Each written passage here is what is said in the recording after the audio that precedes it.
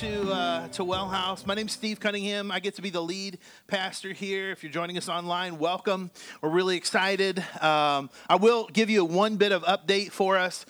We are not going to have the worship and baptism service tonight, mainly because it was outside and it's going to be raining all day. So you all would be baptized. Maybe you need that. I don't know. My wife would say I do. But we're going to do that Wednesday night. Wednesday night, 6 o'clock, same place, same thing. We're just changing it a couple of nights. We'd love to have you come out. We know there's a couple of people who are already, they're ready to take that next step. And if that's you too, then welcome. But even if you're not, you want to come out and just have a good time of worship. Like I grew up going to church camp. And there's something about like sitting around a fire, and worshiping that you just feel some kind of connection that's deeper, right? It's kind of you unplug from all the phone stuff and all the other things and you get to worship. So come on out this Wednesday, not tonight, this coming Wednesday. We'd love to have you. We just finished last week a series. We kind of were walking through really this idea of who God is, and it's important to understand who God is before we understand who we are. And so we walk through really who God is, and then because of that, what we feel called to do as a church. And you heard me mention this a lot over the last seven weeks together, and you'll hear me mention it again a lot over the next upcoming years together, because I think it's vitally important to who we are. And if we miss it, we miss everything. And that is this: our biggest prayer, our greatest joy, our most significant mission should be to help others find a transforming relationship with God. That's the thing that we're the most excited about, the most passionate about. There's lots of cool stuff we can do. There's lots of great ways to serve, and there's lots of awesome ministry opportunities and different things like that. And we always have, our worship team always does a great job and all those things. But the thing that it all boils down to for us is helping other people find a transforming relationship with God. And we do that through really three ways. The first way is belong to family, that we've learned that before you become, you belong. And that's how God handled his people from the very beginning. I don't know if you know this or not, if you know much about the Old Testament or not, but God chose a group of people, and long before he gave them the 10 Commandments, he had a relationship with them, that they belonged to him before they became more like him. And that's true here, that our goal is to help people belong to a family. We do that through many different ways, through small groups and times together and learning to build those relationships with each other, but also not just belong to family, but to bless our community. That we know that Jesus said he came to not to be served, but to serve and to give his life. And that's the same is true for us, that we look around and we see opportunities to bless those around us, and we want to participate in those. And last, but certainly not least, it's what we're all about, is to become more like Jesus.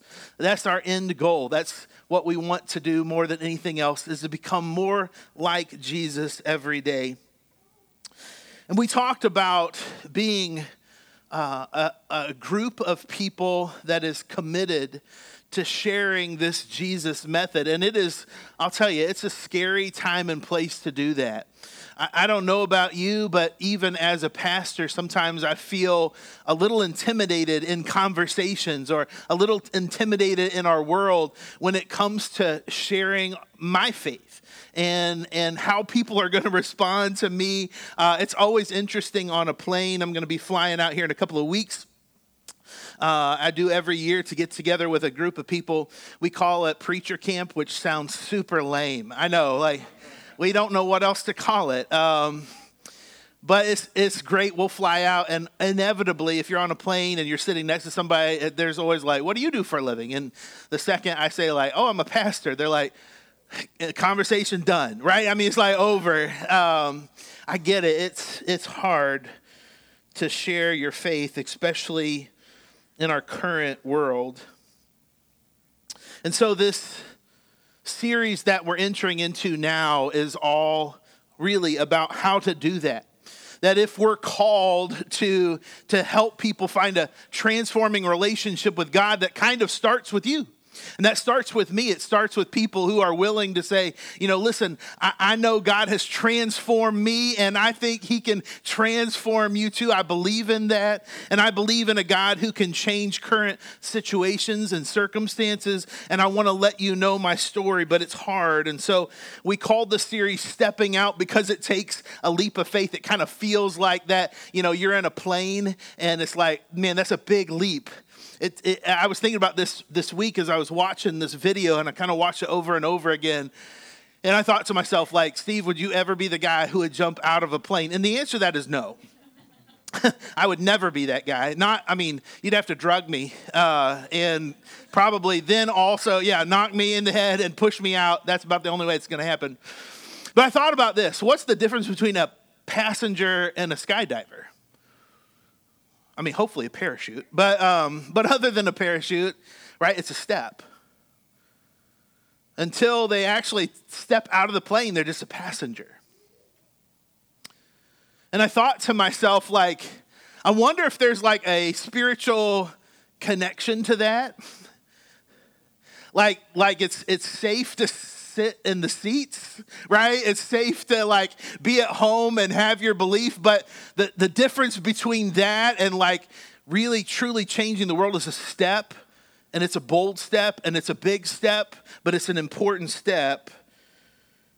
But see, there are, I think, some common enemies that you and I have that typically keep us held back from doing those things. And so over the next few weeks together, we're going to talk about how God actually prepares us. We're going to be looking at the story of Joshua over the next several weeks together, and how God had brought him along to help him lead this group of people into the promised land and take over the promised land. But it wasn't easy. It came with a lot of challenges. There was a lot of things that he had to go through.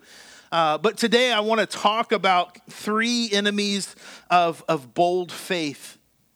Because if you're like most people, you probably don't see yourself as somebody who has bold faith. Maybe at one point in time you did, and then something happened and it kind of, it ruined that for you. Or maybe you just look around and you see other people and you're like, well, the pastor has bold faith, or this spiritual giant has bold faith, but I don't have bold faith. And what I've found in my life, maybe this is true for you, or you could probably add some more things to this list. But for me, I've kind of found 3 enemies of bold faith, and they may ring true for you too. Self-doubt, fear, and comfortability. Self-doubt, fear, and comfortability. And a lot of times that kind of comes back to the self-doubt. It's like, it's not always that I don't think I have the capabilities. Like, I don't think God wants to use me in that way. I'm not sure that I have the gifting for that. I remember the first time somebody was like, this happened when I was 19 years old. A guy in our church was like, hey, listen, you would be perfect to work with the junior high kids. And I was like, I think you're talking to the wrong dude. I don't think I'm perfect for that at all. Now, if you want me to do something else, great, but I'm not in for that, right? There's a lot of self-doubt there. And a part of that was actually tied to fear. Like, what happens if I get in and then nobody ever comes to relieve me? What happens if I get in and there is a mutiny, right? And they tie me up and like I'm there forever, right? What happened? I don't know. What if they ask me a question and it's like super complicated and I look like a fool, right? And then like what happens then?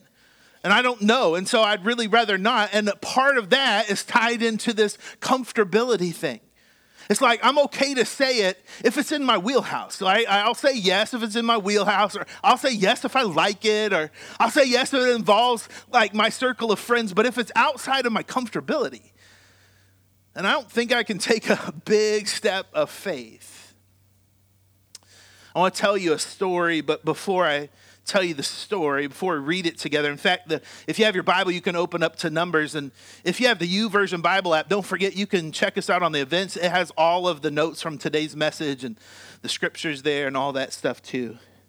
We're going to be reading in Numbers chapter 14, but before we get to that, I want to set the stage for you. Remember that God had chosen his people through this guy named Abram, who would later be called Abraham.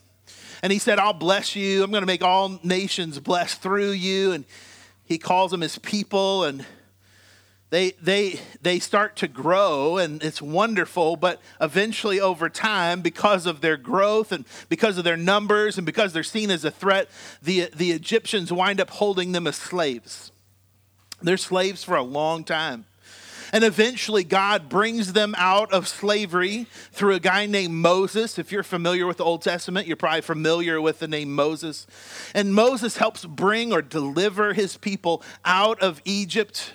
They cross the Red Sea through this miracle of God, and they start on their way to a promised land. It's the land that God had even promised Abram way back in the day. But along the way, there's challenges. Along the way, there's difficulties. And in fact, what we read in Numbers chapter 13 is that God, as he's preparing them to go into the promised land, he says, listen, here's what I want you to do. I want you to take 12 people, and I want them to go and scout out the land and come back and give a report to everybody else about what they see there. So they did. They gathered 12 people, and they went to go look at the land. They came back, they gave their report, and they're like, listen, this place is unbelievable. I mean, you have never seen anything like this place ever. And the land is flowing with milk and honey, which is weird for us. But let's just put it like the land was like rich. It was wonderful. It was everything that they could have possibly desired. But here's the problem. People that live there, we can't touch them. I mean, they're huge. They're massive. They're warriors. And there's just no way we're going to be able to take this land. Oh, yeah, I can see why God would want us to have it because it's amazing. But we see the challenges that lie ahead, and there is no way in the world that we're going to be able to do this. In their own words, it was not attainable. In their own words, they said, we can't. Numbers chapter 14.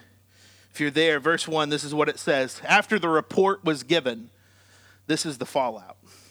That night, all the members of the community raised their voices and wept aloud. Oh, it sounds beautiful.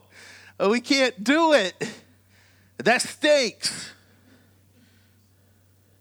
And all the Israelites grumbled against Moses and Aaron, and the whole assembly said to them, if we had only died in Egypt or in the wilderness, why is the Lord bringing us to this land only to let us fall by the sword? Our wives and our children will be taken as plunder. Wouldn't it be better for us to go back to Egypt? And they all said to each other, we should choose a leader and go back to slavery. Like, listen, this is not gonna happen. We'd been better as slaves. We'd have better never even started this journey in the first place. Then Moses and Aaron fell face down in front of the whole Israelite assembly that had gathered there. Joshua, son of Nun, and Caleb, who were among those who had explored the land, tore their clothes, and they said to the whole Israelite assembly. Now, these are 2 of the 12 people. Here's what's really interesting to yourself. Did you know, if you're not a Bible scholar, read this many times, that they actually list every person who was one of the 12 tribes to go look at the land? They list them all 12. But most people can only list 2 names, Joshua and Caleb. In fact, those are the 2 names who said, like, we can do it. We got this. They had the biggest faith, that they were the 2 who everybody ignores. You don't remember their names. Let that sink in for just a moment. This is what they said. The land we passed through and explored is exceedingly good. And if the Lord is pleased with us, he'll lead us into that land, a land flowing with milk and honey, and will give it to us. Only do not rebel against the Lord, and don't be afraid of the people of the land, because we will devour them. Their protection is gone, but the Lord is with us, so don't be afraid of them. I don't know about you, but when you're surrounded by a group of people and there's 10 other people who are like, we can't do it. The whole assembly is like, we can't do it. We might as well have gone back. We might as well have died in the wilderness. We might as well pick a new leader because this isn't going to work out. To be one of two people who stands up and says, hey, listen, I think we can do this. I think all we have to do is trust in God and he's going to take care of us. That takes huge, big, bold faith. And I don't know about you, but when I read that sentence, I think, man, there's so many times in my life where I don't have that kind of bold faith. I wish I did. I've been around people who did, but I'm not always sure that seems like that's me. That's my default. And so I've thought to myself before, like, what develops a faith like that? Like, how did Joshua get to the point where he had that kind of bold faith? And I remember this story, and I don't know if this is true, but I have to think it's true that there's some words that stuck out to Joshua along the way that really, truly prepared him for courageous faith. I think it's found in Exodus chapter 17. So if you have your Bible, flip on over there. We want to read that really quick as well. It's this short little story, and in fact, what it is that the Israelites just crossed the Red Sea. They're just kind of figuring things out. I mean, they just ran away from over 400 years of slavery. They just got away from the Egyptians. They just crossed the Red Sea. They're really trying to gather their bearings about them. And this is what it says in Exodus chapter 17, starting in verse 8. The Amalekites, there's a history there. This is a long history of hatred. This is a long history of people who looked at the Israelites with disdain and disgust. They see them coming out of the Red Sea, and the first thing that they do is they attack them. Verse 9 says this, Moses said to Joshua, choose some of our men and go fight the Amalekites. And tomorrow I'll stand on top of the hill with the staff of God in my hand. So Joshua fought the Amalekites as Moses had ordered. And Moses and Aaron and Hur went to the top of the hill. And as long as Moses held up his hands, the Israelites were winning. But whenever he lowered his hands, the Amalekites were winning. So when Moses' hands grew tired, they took a stone and they put it under him. And he sat on it. And then Aaron and Hur held his hands up, one on each side, so that his hands remained steady until sunset. So Joshua overcame the Amalekite army with the sword. Pay attention to this next verse. Then the Lord said to Moses, write this on a scroll as something to be remembered, and make sure that Joshua hears it, because I'll completely blot out the name of Amalek from under heaven. It's interesting to me that part of what God does through Moses is to say, listen, I need you to not only write this down, but there's somebody who's going to need to hear it. Because there's some more stuff that's going to happen. They're going to run into the Amalekites again. They don't completely destroy them here. Joshua knows there's more to come. And so he fights this battle, and he sees what God does through this miracle, if you call it that. I would call it that as Moses lifts his hands, the Israelites are winning, but as he lowers them, then they're losing. And then Joshua is reminded of, like, listen, this is important. You need to pay attention. You need to understand what happened here. And so he holds on to that. And he moves forward with that. It's important for Joshua, in the words of God, to hear this message and allow it to sink in. Because I think in order sometimes to step out in faith, we need to be reminded of what God has done in the past. See, the truth for you and I, even though we go through hard things, difficult situations, challenging stuff that seems so mounting at the time, there's so much pressure on every side, it seems like we can't get out of it. The truth is that if we stop for a minute and take another perspective, we can see the way that God has been faithful to us in the past. See, there's been times I'm quite confident that God has healed you, or delivered you, or saved you.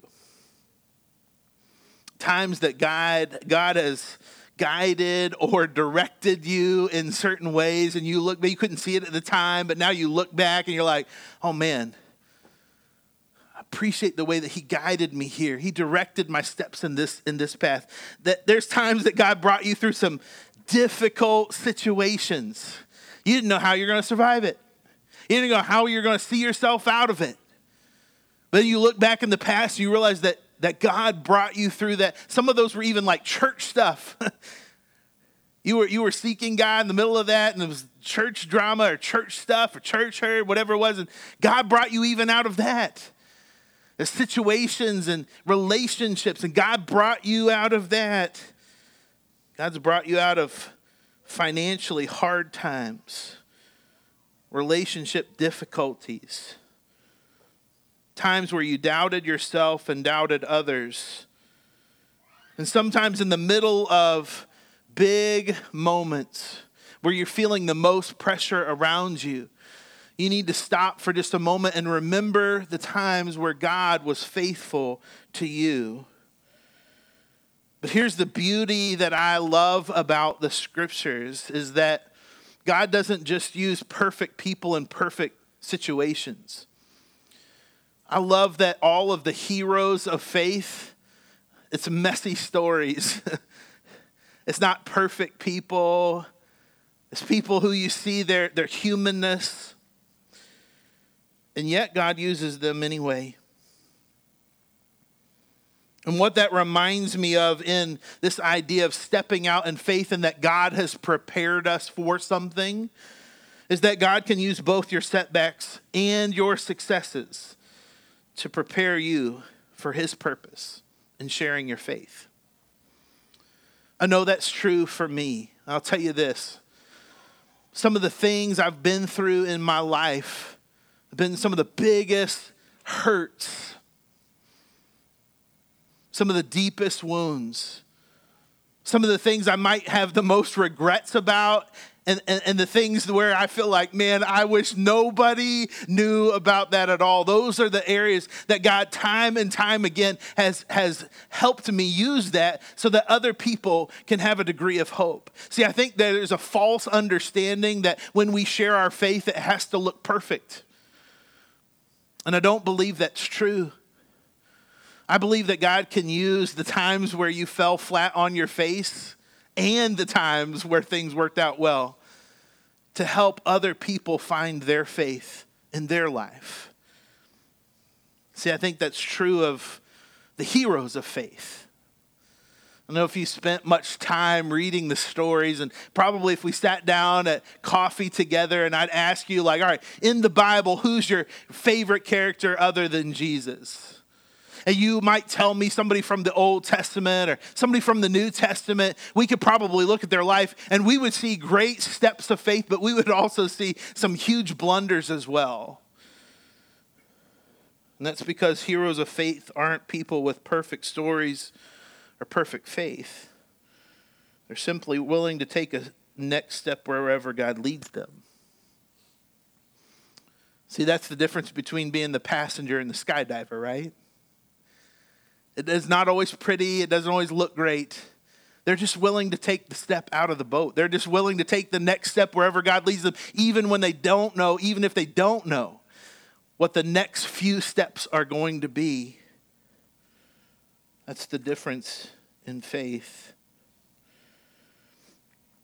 A couple of months ago, I gathered up a group of people, a group of guys, 6 guys, here at Well House, and I talked to them about this idea that I had, and I laid out some crazy expectations. You can ask them. It's like this whole page of like, I'm committing to this.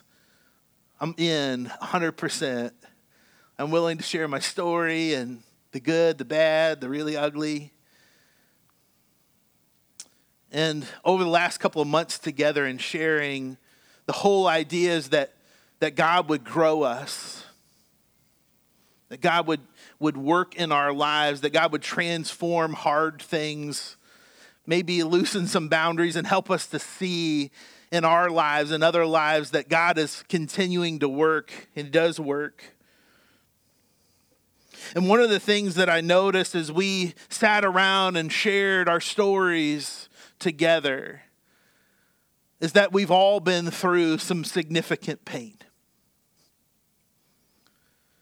And as each person would share their story and we would listen and ask questions, it dawned on me that these stories were influencing me in my faith. That it was truly their pain, their experiences, their grief, their heartache was actually helping me have a deeper faith in God because I was seeing what God could redeem in every story. And here's what I believe is true for you, is that no matter where your story is today, if it feels like it's in the pit, if it feels like it's rocky, if it feels like, man, I don't want to be here, I believe that we serve a God who can redeem anything. Are you with me, church? That God can redeem anything. It doesn't matter where you are or what you've done or where you've been. We serve a God who is about redemption and reconciliation. And so if you count yourself out, if you self-doubt that, man, God can't use me for big things, I can't share my faith because I have messed up 1,000,000 times, and you're full of self-doubt or you're full of fear, like people could see through me, I'm not the right person, you're struggling with comfortability. Just, God, if you just leave me alone for a while and let me swim in the shallow end. I've been through a lot. I was in over my head, and I just want to stay where it's safe for a little bit. And what I want to challenge you is this. Never, never, never waste your pain, because it may be someone else's greatest message of hope. The places that were the darkest for you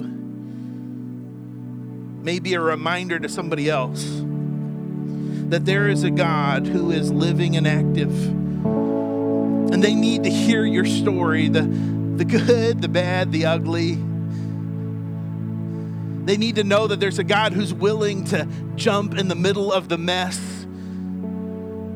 and save what feels like is completely broken. And it's true today. So here's the thing, as you're willing or thinking about or not sure you're willing or just trying to figure out what step to take next because it feels so heavy and big right now, then may this blessing speak over you today in this moment and over the next few moments and over the next few hours and days and weeks. May the Lord bless you and keep you. May the Lord make his face shine on you and give you peace. Now to him who is able to keep you from falling and present you before his glorious presence without fault and with tremendous joy. May you be swept away in God's love for you,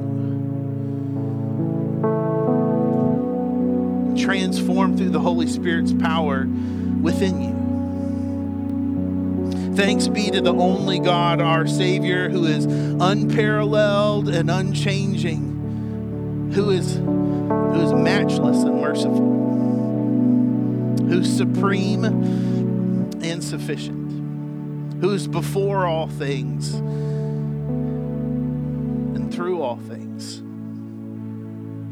and in all things, both now and forever. Would you stand with us as we continue in worship?